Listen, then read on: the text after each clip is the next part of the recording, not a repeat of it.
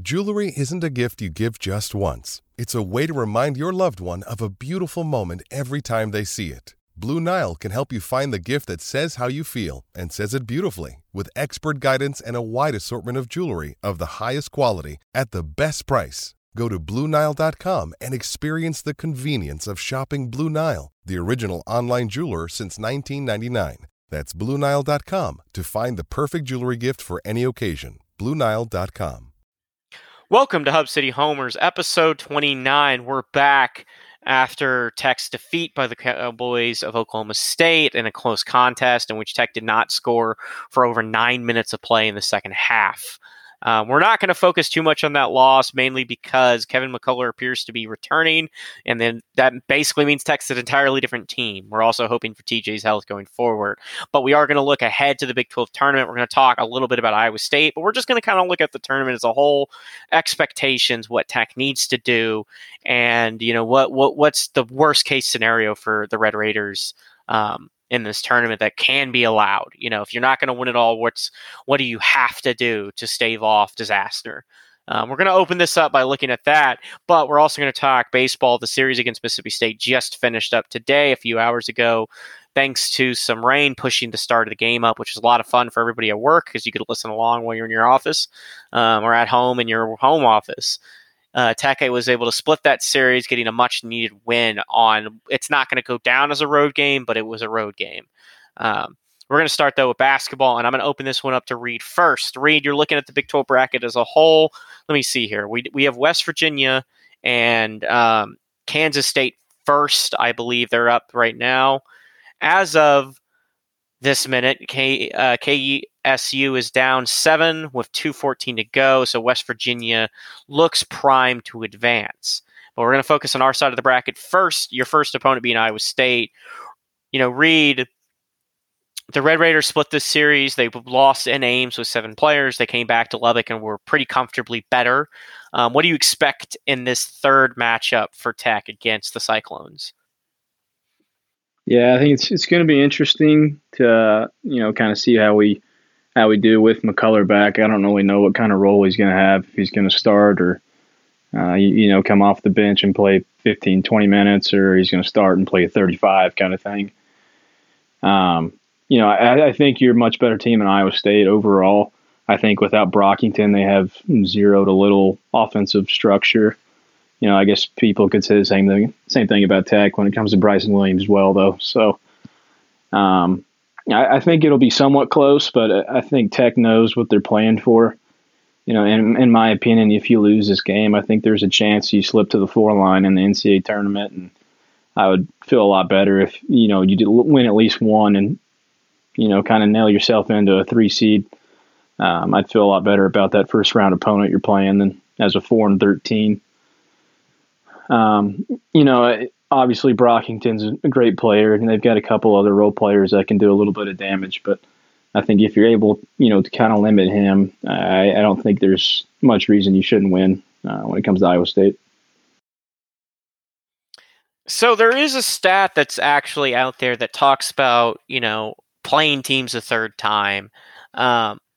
Interestingly enough, the stat suggests that if you swept the team in the regular season and played them a third time, you're actually extremely likely to win all 3.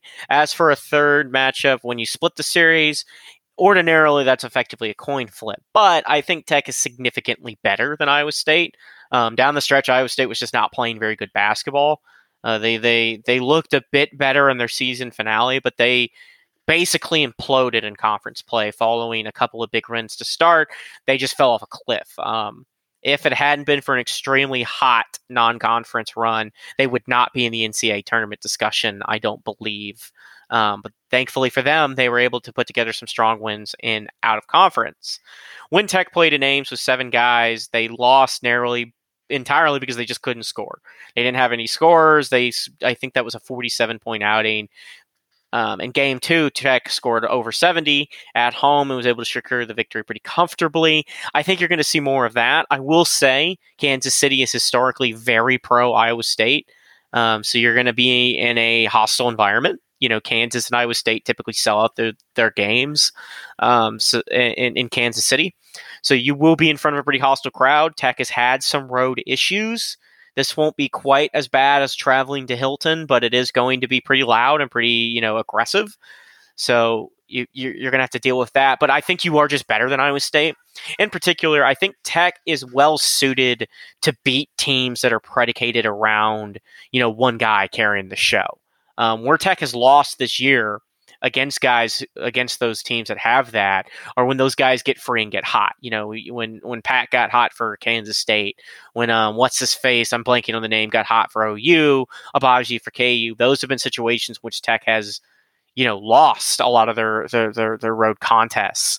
Is when one of those guys gets free. But historically, under Mark Adams, Tech has done a good job neutralizing top players. They did it against Gonzaga, against home. They did it against Kansas and Baylor and Iowa State, and to a degree Kansas State. So you're hoping you can finally find a way to bring that intensity and really.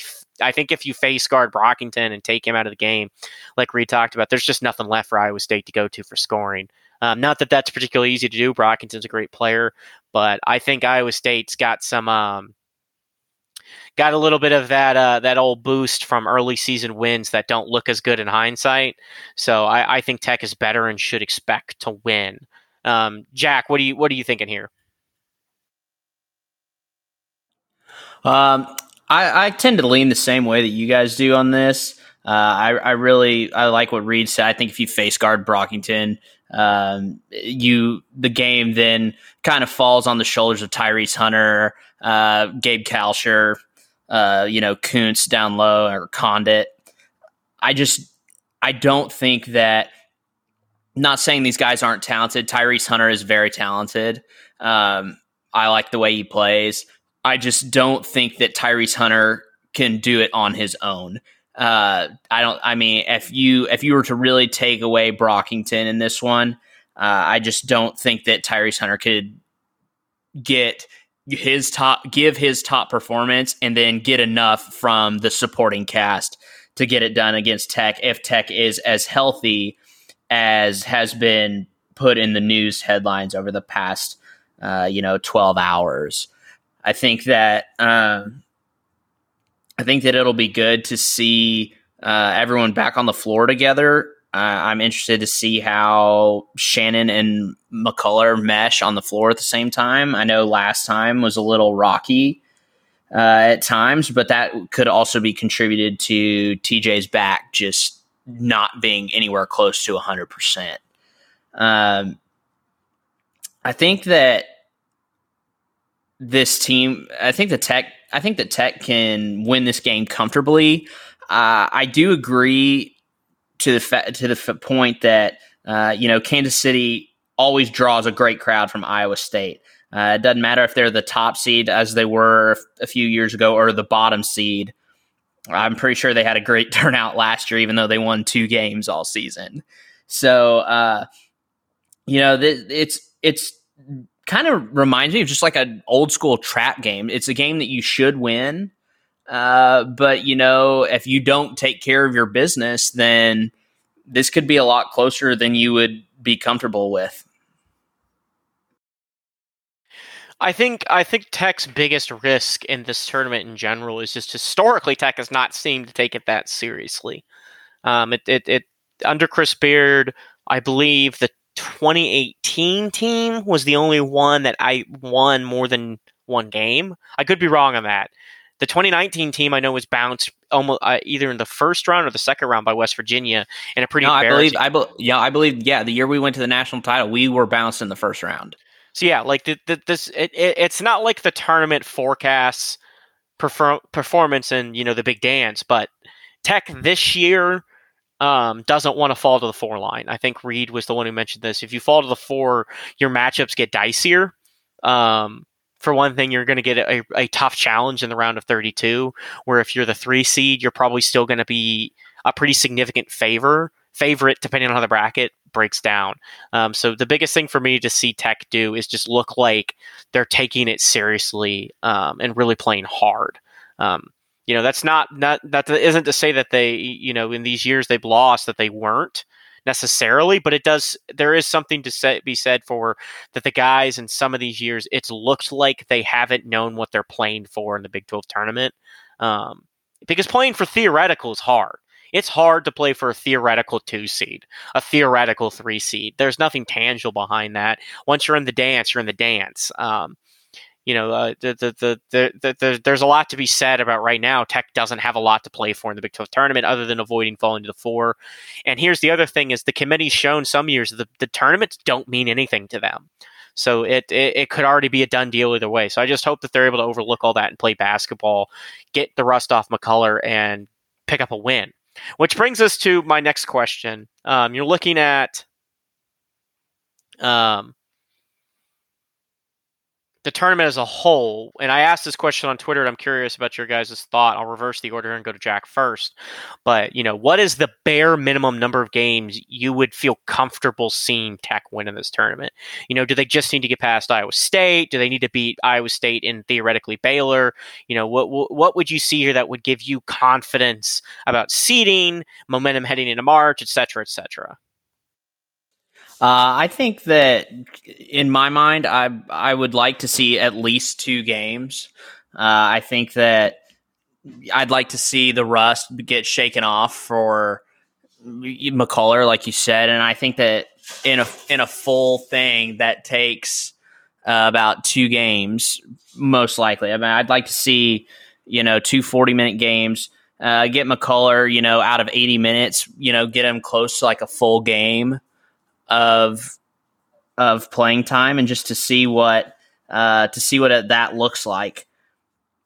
I'd be comfortable with 2. I just want to get out of this thing unscathed. I don't need any nagging injuries getting flaring back up, I should say. That's my main concern of this whole thing. If you could say, oh, well, you'll beat Iowa State, but, TJ's back will start acting up again, or you'll lose to Iowa State, but you'll be completely healthy, I will take a loss in health 100% of the time. Ideally, though, I'd like to see 2 games. A potential matchup against Baylor, I just don't see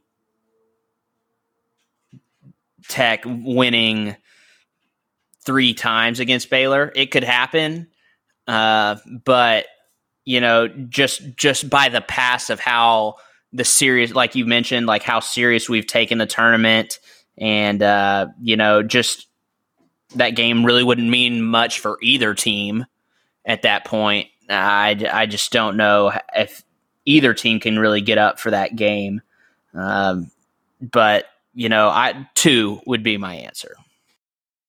Reed, I'll go to you next with that same question. What's your minimum number of games that you see that says good things both? If it's a question of seeding, or if it's more likely than not at this point a question of momentum. How many games do you want to see Tech win that'll make you feel comfortable? Yeah, I think at the bare minimum you have to beat Iowa State. At least me personally, to feel comfortable about heading into the big dance. We've not looked good over the last, 3 or so games. There was a slim chance you almost went 0-3. I know you beat Kansas State at home, but they took you all the way down to the wire. When those 2 teams are fully healthy and you got them on your home floor, that's really not something you should be doing against a team like that. Obviously, if you beat Iowa State, you're probably going to get Baylor. I highly doubt Oklahoma's going to, find a way to get past them. But if they do, I think that'd be a plus, just because how you handled Oklahoma last time, and you've beaten Baylor twice. Like Jack was saying, I think it'd be really tough to beat a team like that 3 times in a year. If we were able to do that, that'd be amazing, obviously. But because that would put you in the title championship for the Big 12 tournament, and not necessarily that I think we need to win the tournament by any means. But if you make it there, you might as well try and win it. But I think, kind of based off of what Jack said, I think if you get your team, 80 minutes worth of game time in Kansas City, that would be good. Whether you win the second one or not, it is what it is either way. As long as you just don't go and get obliterated by Oklahoma or Baylor, I think it's an okay situation to lose that round.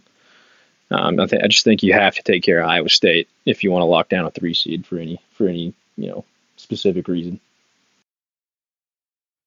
Yeah, I don't know how much at risk the seeds is. I don't know if there's any chance Tech can move up. So I'm going to keep my answer kind of brief because you guys have touched on a lot of the points.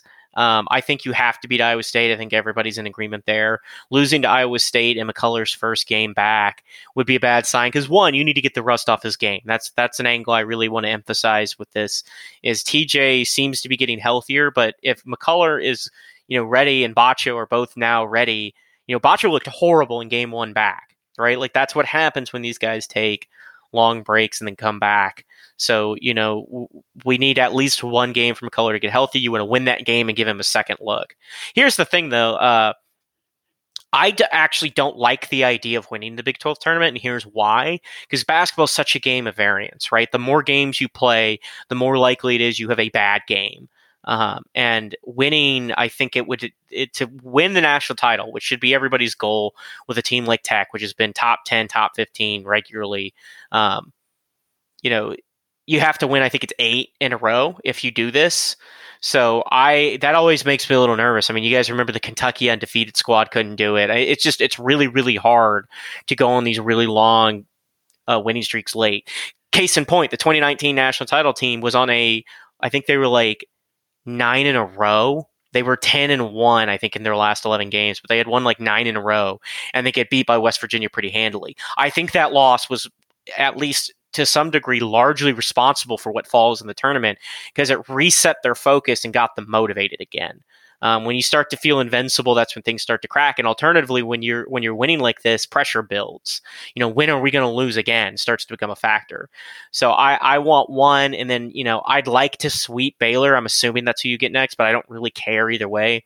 Like I said, there's a stat that suggests that teams in third matchups who won the first two win like 77% of the time. The reason why is ordinarily when you sweep teams, it's because you're so much more dominant than them. That wasn't the case for Tech and Baylor. Those were both very hotly contested games. Baylor wasn't very healthy in the game against Waco. Neither was Tech for that matter, and Tech wasn't very healthy against the game back in Lubbock. Baylor also not healthy. So, both teams are battling through it, but your squad's going to be healthier than Baylor in round 2. So I think the edge would go to Tech, but that's a toss-up game and it could go either way. And, I like Reed's point. If you make it to the championship game, you want to win it. But at the end of the day, I like the idea of taking a loss and getting some motivation. And more than anything, don't put your players in a position to get hurt. Whenever you do, I don't think you run the starters. If the game starts to slip away, I think you pull them pretty early. If you're starting to get beat, rest your guys, protect everybody heading into the tournament. You need your bench players to be better. I think we had 2 bench points against Oklahoma State.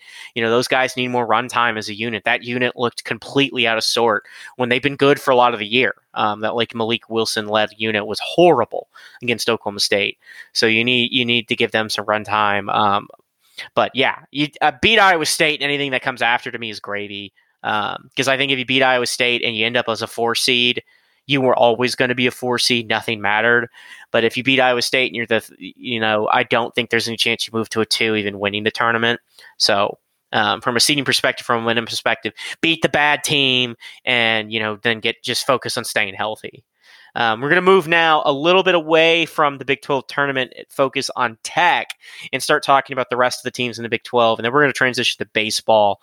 But I want to look at, the Big 12 picture as we head towards the big dance. It's looking like 6-7 teams may go. Kansas and Baylor being kind of, tournament darlings, kind of favorites. KU likely a 1. Baylor maybe could even have earned a 1. When you're looking at the Big 12 as a whole, do you think the conference is overrated, or do you think the conference has demonstrated this year that it is as strong as people think, and they're to come out in March like all pistols firing, and we're gonna have like 5 Big 12 teams in the Sweet 16? What are we looking at in terms of conference strength, and that's especially looking at like the top teams? How good is the top of the Big 12? And I'll reverse the order again. Reed, you can take that one first. Yeah, I do think the Big 12 is advertised as this year. When you look at conference records, there's only, I think it's the top 4 teams in the conference have a winning record. I think that goes to show how deep we go. All the way to even Oklahoma State just beat Tech the other day. Of course, there's a lot of other factors going into that game that probably played into the outcome. But I do think some matchups for the Big 12 are not good. Obviously, depending on some mid-tier teams. Like, not to nitpick on Texas just because it's Texas, but I mean, I personally, if they pick up, they're probably going to be a 5 seed, I'd say, maybe a 4 if they can get up to it. May depend on what they do in the Big 12 tournament.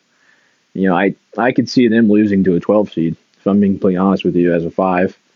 Going off of history with that seeding, and I just think they're a very hot and cold team, kind of similar to Tech, especially when it comes to scoring the ball.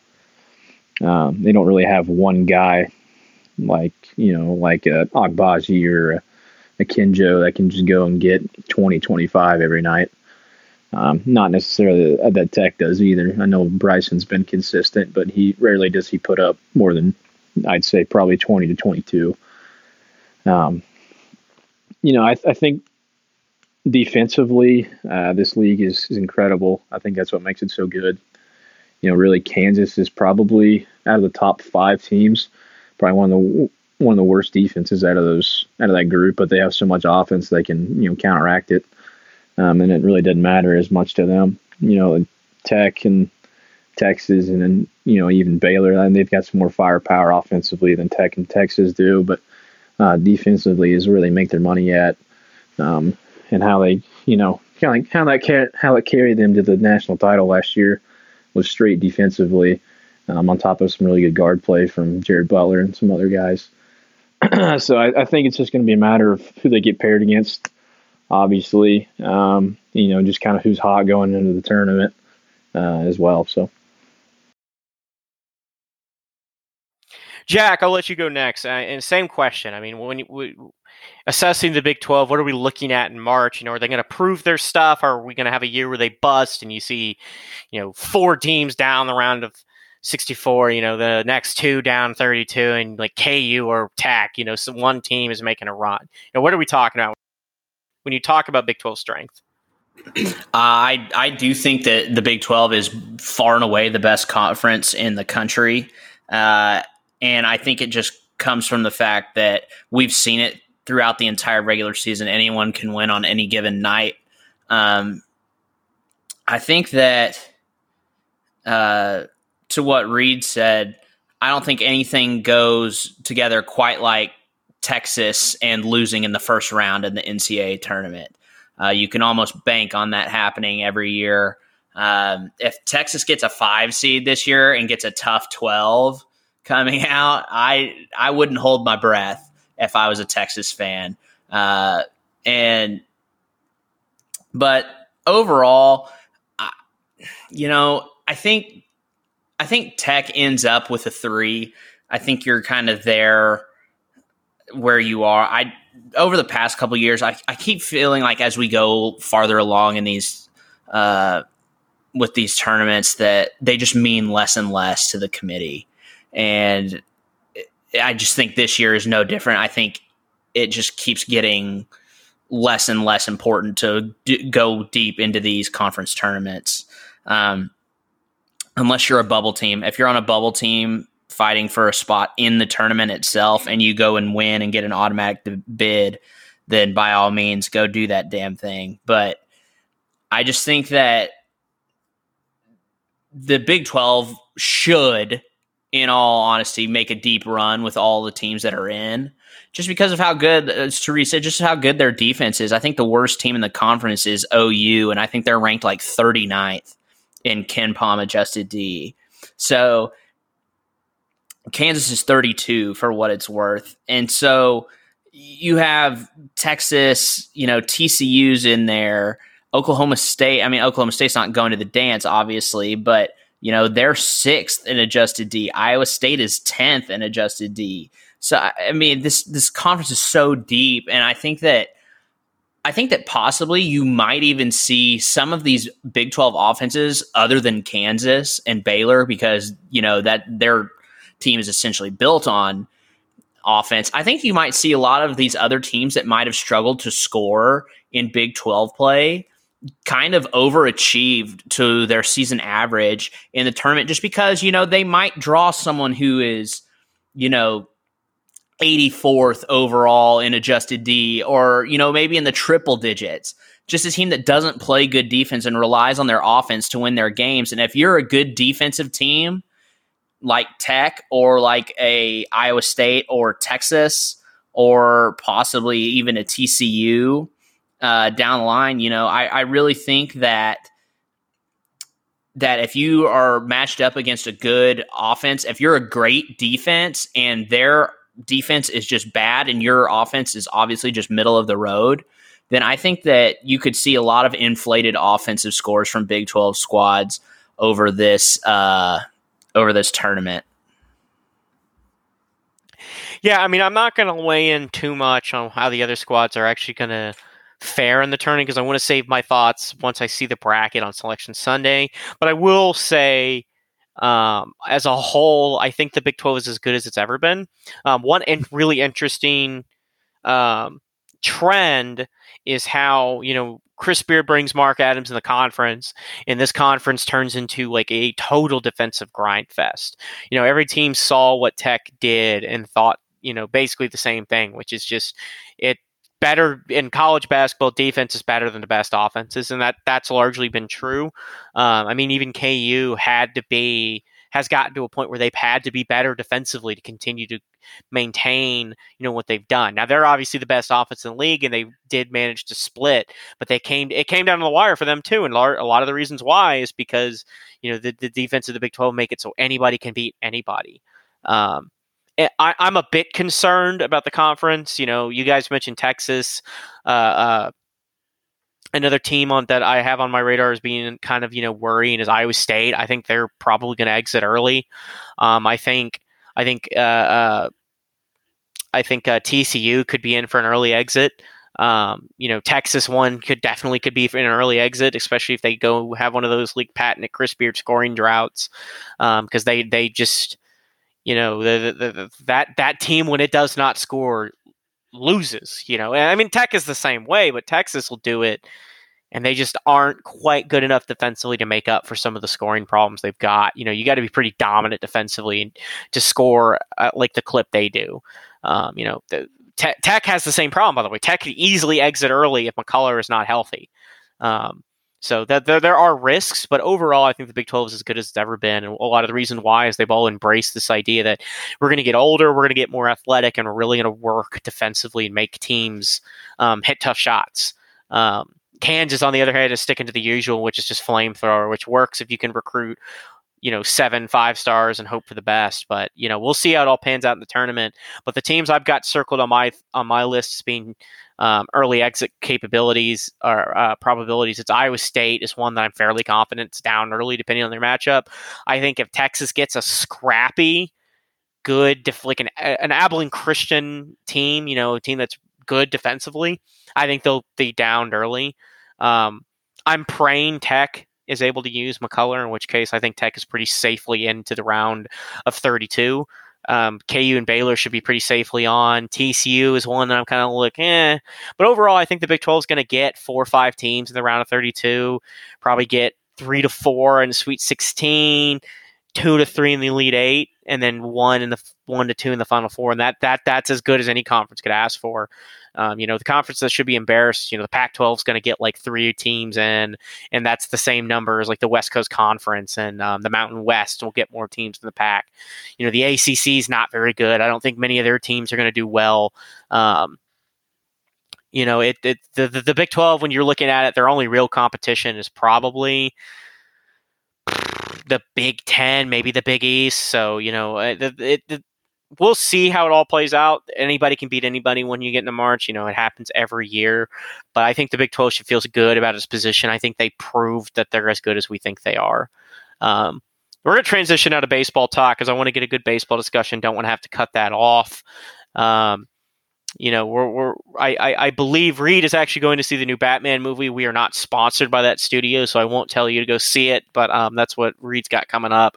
So he's probably going to drop out here in a minute, but I really want to give Jack a chance to really dive deep into baseball, because we just had what is arguably the most important series to date. Globe Life was fun, but largely irrelevant. But the Mississippi State series in Mississippi, no, not in Stark Vegas, was both the first real road test. It's not going to count as a road game, I understand, but it was a road game. And also the first test in a series format, just playing the two games against one opponent of a high caliber. Or presumed high caliber. Mississippi State's lost a bunch of games they probably shouldn't have early on. But I'm not going to get into this too much more. I'm going to give Jack the first take on this. Jack, you're looking at the outcome of this series. Talk a bit about what you saw in games 1 and 2. Recap this a bit for everybody, so that they have an idea what we're talking about before we start diving into specifics. Because not everybody watched that horrible broadcast. Good God. Don't get me started on that broadcast. I don't know how an ESPN entity puts that on screens and calls it quality work. It was just horrible. And it's like that I would honestly rather it be played in Stark Vegas and had decent cameras and decent work done by, I wouldn't even care if they were pro Mississippi State announcers. Just give me a better product than what we've seen the past, couple years. It's just been awful.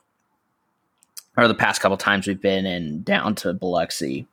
I guess the last time was 2020, right before our season got canceled. But first game, I saw a lot of sloppy hitting. I saw a lot of not poor pitching, but just there was no urgency. It was a big time lack of urgency, and it was just something that kind of looked like they were just going through the motions. Pitchers couldn't find the strike zone. There were a few good performances on the mound, but they were overshadowed by the poor ones. You saw your main weekday starter struggle to find the zone after 3 innings. You saw what has been your top relief guy come out and get shelled for 5 runs in the same inning. So that's not too swell to see. You had a lot of just iffy stuff. You did get to see a couple of good things. You saw Bridges come in game 1, he had 2 strikeouts in 1 inning of work. Through 11 pitches. That's what you want to see. Hardis came in and, he struck out 3 in 2 innings, but also, gave up 3 hits and a run, but it's better than the others. Blessy did all right. He came in, he gave up a run, no hits, but a run on 2 wild pitches. The Achilles, I feel like, for this Tech squad for the past couple years has been the bullpen. So my instant reaction, without really diving into it, would be one of concern. You had at least one person, or all the starters in the field for Tech, your starting 9, batters. All of them struck out at least once. Dylan Carter struck out 3 times. Granted, Jace hit a home run. That's awesome. I guess Parker Kelly hit a home run. So, it is what it is. It just looked like a bad game for us. And facing a team that was reeling and facing a team that had no momentum whatsoever, to go out there and let them score 9 runs in the bottom of the 4th, you end up losing 11-5. And it's easy to say, oh, you take that inning away and, it's 5-2, Tech wins. But really, it was one inning where everything that could have possibly gone wrong went wrong, and they put up 9 runs. And, you just can't give up 9 runs. I don't care if you're playing Mississippi State, who won the national championship last year, or if you're playing Merrimack College. 9 runs in an inning against anyone is going to get you beat pretty much 10 times out of 10. So that was a little concerning, to say the least. Today, Tech comes back and wins 7-2. It was a platoon game, and you got a stellar performance from Jamie Hitt, who's normally a bullpen mainstay. I imagine he will be pretty much all season after this one. He came out and got the start and gives up no hits over 4 innings, 1 walk, 4 strikeouts, only threw 58 pitches. But, it's a career long for an outing for him. But he gave you 4 scoreless innings and against pretty much the same lineup from the day before. And so you love to see that. Other people that pitched, I know Bridges pitched. He did really well to kind of stop the bleeding in the inning where they scored 2. I know that Jace Lopez came in kind of for a bit. He let up a couple hits, or 1 hit at least. It scored 1. But, your pitching looked better today, which is all you can really ask for after last night. It was definitely an improvement for sure. I do want to talk about the hitting for today. Kurt Wilson had a couple of RBIs, great hitting it towards the end to really log it up. And if you would have told me at the start of this season, Mike, that the first person in the Big 12 to hit 5 home runs this season was going to be Parker Kelly, I would have asked you what you're on and where can I get some, because that was absolutely it's been an absurd run for PK. I mean, I know that you've enjoyed watching it as much as I have. Just to see a guy that had 2 career home runs, and now that he's in his 5th year and he has 5 through 14 games, is just absolutely, it's just awesome to see Parker, who's normally known as your standout third baseman and as just a glove in the field. A lot of people know him as the sure-handed fielder, and if he gets a hit or gets a solid hit now and then to drive and run, that's a positive. But he's been raking. He's hitting .435 on the year. He has 5 home runs and 19. Or no, I guess today, I guess it pushes it to 19. Does he have 19 RBIs? I don't know. He's up there at RBIs 19. as well. Yeah, okay, yeah. So he has 19 RBIs as well. Or no, he had 9. Yeah, okay, yeah. He had 19. So he's tied with freaking Melendez of Texas with RBIs, and he's leading them by 1 in home runs. So it's just really, it's absurd what you're seeing from Parker right now. I think I saw Tech put out a tweet say the last person to hit 3 grand slams in the season was back in 2003 or 2004. So, I mean, you're seeing something you haven't seen for at least 18 years. So just what we're seeing right now. Today was great. You'd like to see a little more offense from your other people. Cole Stillwell hit well today. So did, like I said, Kurt Wilson did. But you can't, even if you have Parker and Kurt and Cole hitting well, you really need to see some more guys step up. Jace went 0 for 5 today. Dalton Porter went 0 for 3. Trevor Conley had a walk, but he went 0 for 3. Washburn had a walk or 2, but he went 0 for 2. Brome struck out a couple times and he got hit by a pitch. So you need to see some other people step up across the lineup. But I think we're still in that point of kind of looking to see what lineups work well in what situations.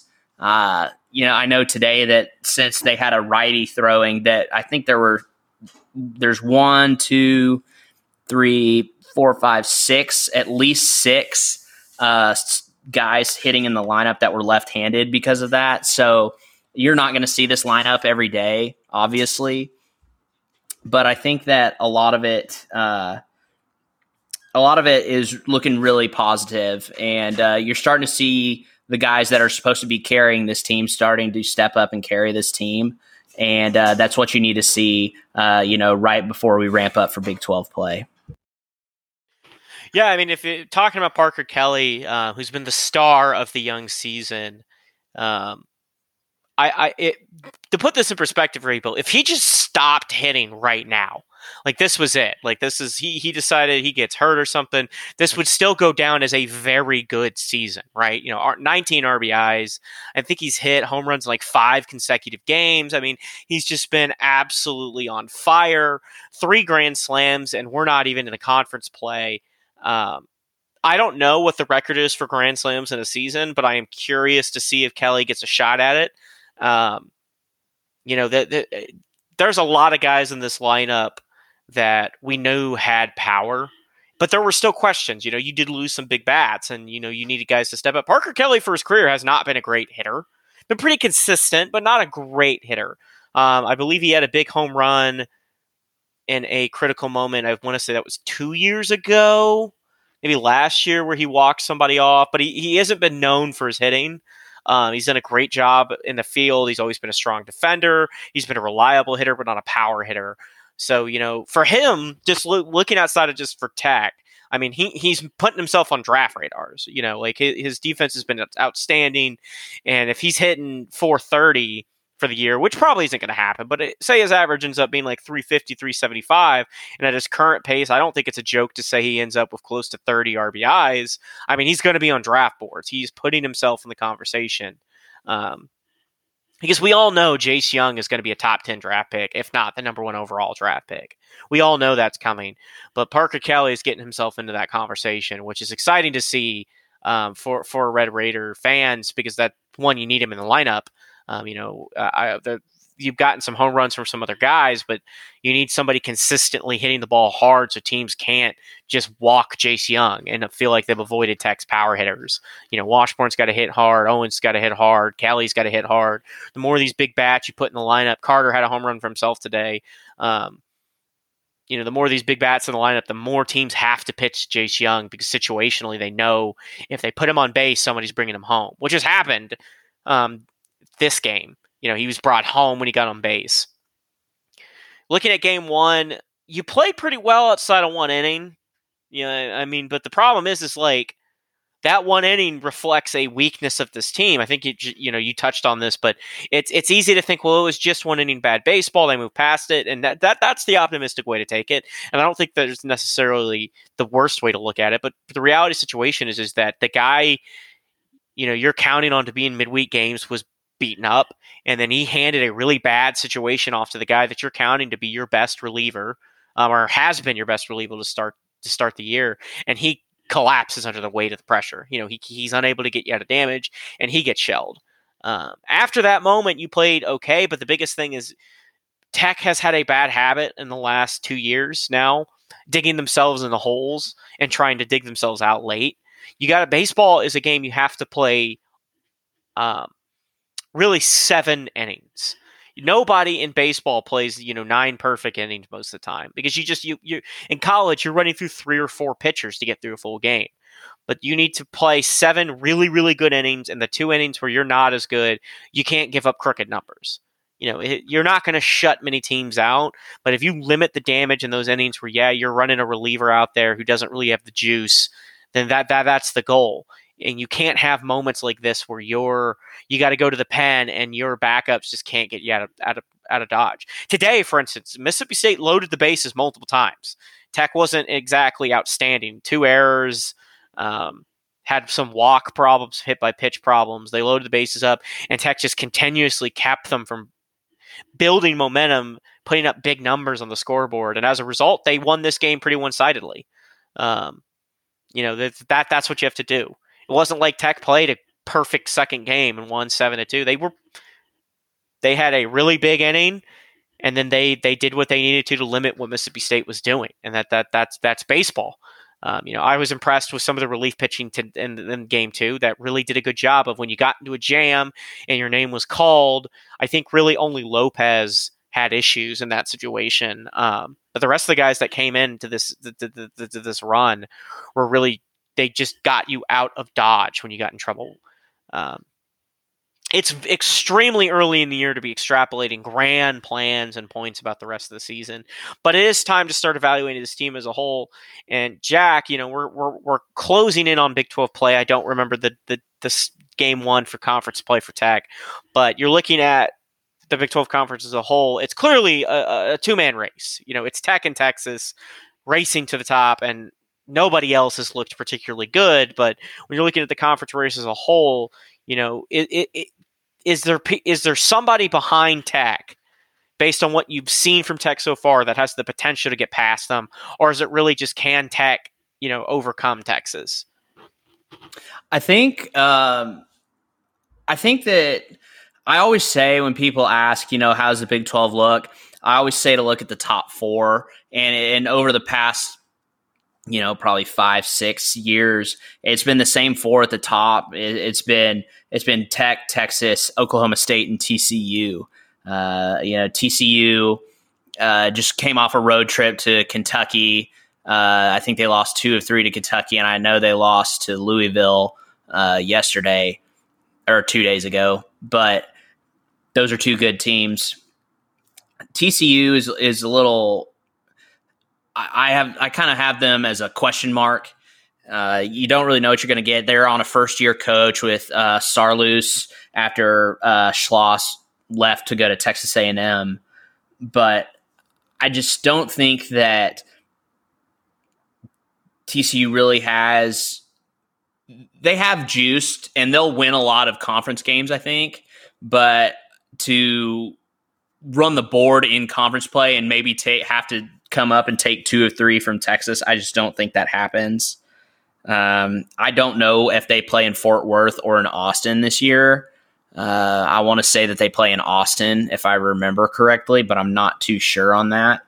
The other team I always, obviously is ranked. They're ranked high every year. Oklahoma State, Josh Holliday, he has his guys, and they're always towards the top. The reason they're ranked so high this year is because they have a lot of returners. They have good pitching.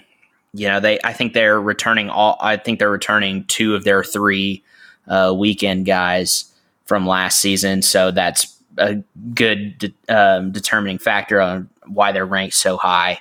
I know that they lost a series to Gonzaga over the weekend, who we've seen in Lubbock, and they're no slouch. So, I don't think that that's going to be as bad of a loss as, it might seem right now. By the end of the year, I think that it probably goes down as a better loss than it's looking right now. I really, it depends on how Tech opens up. They open up the weekend of the 24th, or the 25th, I should say, 25th, 26th, 27th, I believe. And it's against Texas in Lubbock. So, you'll find out real quick just how good this team is and if they're worth their beans in the Big 12. I think if you take 2 of 3, obviously that's good. I think that you can get by taking 1 of 3, but starting out 0-3 would be disastrous.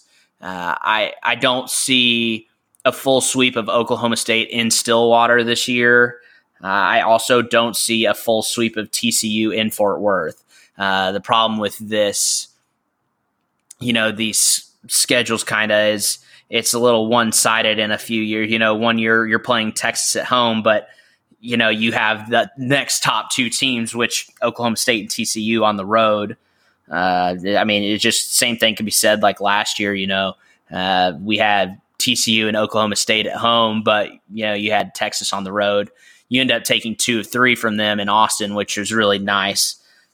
But all things aside, I think once the season gets farther down and we're looking in the final 2, possibly 3 series of the year, I think it's going to be really Texas in front and Texas Tech and Oklahoma State behind them, just to see if they can keep up. If you recall from last year, I know that we had talked about it a little bit last year during the season, but there were a few games where Tech lost one at West Virginia. I think that should have been bad. I believe we lost the series last year at Kansas State, and that was just bad. And so you gotta eliminate those types of losses. You got to beat the teams you're supposed to beat. And I think that in the end, the committee is a little more lenient on postseason seeding if you're losing to teams that are that are going to be decent, like TCU and Oklahoma State, for sure. But I would say most likely it'll be a 3-person between Tech, Texas, and Oklahoma State. I think TCU fades a little bit towards the end. Yeah, I think as much as Tech fans may not want to hear this, is that Texas is probably leaps and bounds the best team in the country. By far, they are elite in every facet of the game. There's a reason they are number one. And as much as I hate to say it, because I hate Texas just as much as the next guy, Texas is really good. They have great pitching.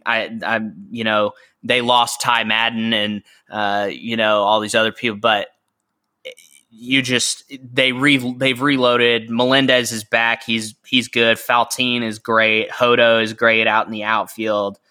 Kennedy's a great leadoff guy, or in the top part of their lineup. They are, in every sense of the word and facet of the game, they are elite. Yeah, I don't know how many games you can get out of Texas. I don't know if Tech can even. I don't know how many games Texas is going to drop in total in the Big 12. They're that good. They've got one loss in the year to UCLA. They just beat a good Texas State squad narrowly. They're good enough that I feel comfortable saying, unless something radically happens with Tech baseball, you really get on a hot streak, Texas will win the Big 12. And I think Texas should be the presumptive favorite to win the national title. I'm not saying you can't knock them off. Baseball, so much just depends on consistent pitching, luck with injuries, guys getting hot. Baseball is a crazy sport, even more so than basketball and football. It does not take a lot to really gum up the works for a baseball team. Just one starter going down and your bullpen can just be fucked. So, for both Tech and Texas, who are probably the 2 best teams in the conference by a degree, they're going to be battling out, and you never root for kids to get hurt. But if you're a Tech fan, I barring an injury, I don't know how you get past Texas. Which means you start looking behind you. You start looking at Oklahoma State, who's a solid squad. TCU, who doesn't look particularly good compared to years where they've been really, really good. TCU used to be the toast of the Big 12. That's faded this season. They just don't look like a complete baseball team. They've dropped some surprising outcomes. That's one thing I will say about Tech. We don't know what's going to happen with Mississippi State. They've lost a lot of games they shouldn't have. Tech has not lost to a necessarily bad baseball team yet. You lost to Auburn. You lost to Arizona, both of which will be factors in their respective conferences.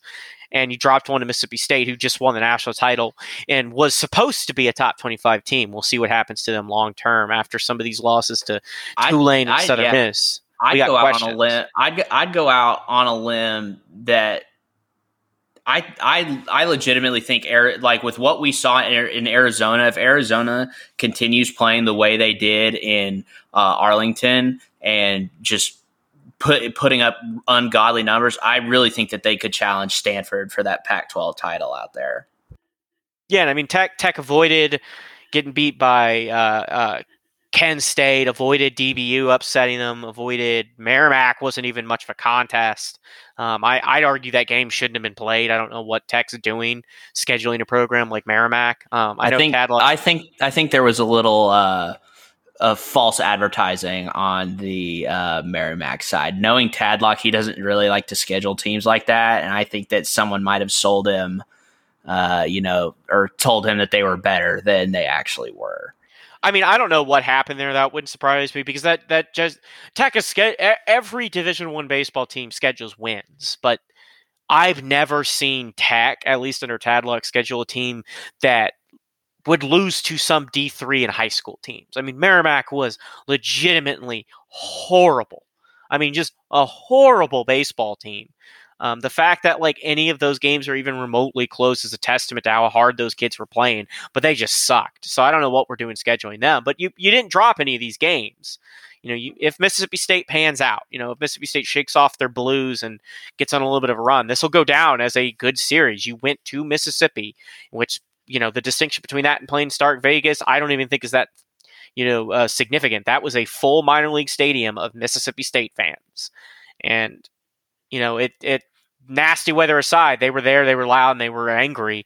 So you went into a hostile environment, got some wins, got to win. You didn't play your best in game one, didn't play your best in game two, and got to win. So, I think Tech has established itself as the number 2. I think Oklahoma State could challenge you. We'll see about TCU. Nobody else in the conference is going to be much of a factor. I don't think OU got shellacked and during one of their those series aren't super telling, but I don't think anybody expects OU to be much of a factor.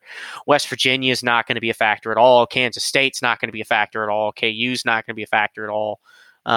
Again, baseball's crazy. Maybe these teams get really, really hot, and then I look like a dumbass down the stretch.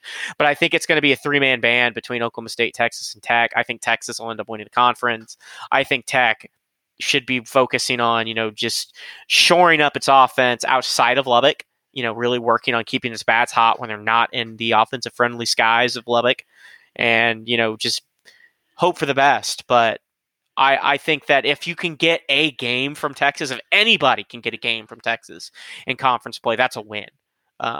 There is a very real chance that Texas could run the table in conference play. That sounds like an overreaction because that's really, really hard to do in baseball because you need your pitchers to be good every day to do that. You need your 3 guys to be good every Friday, Saturday, Sunday.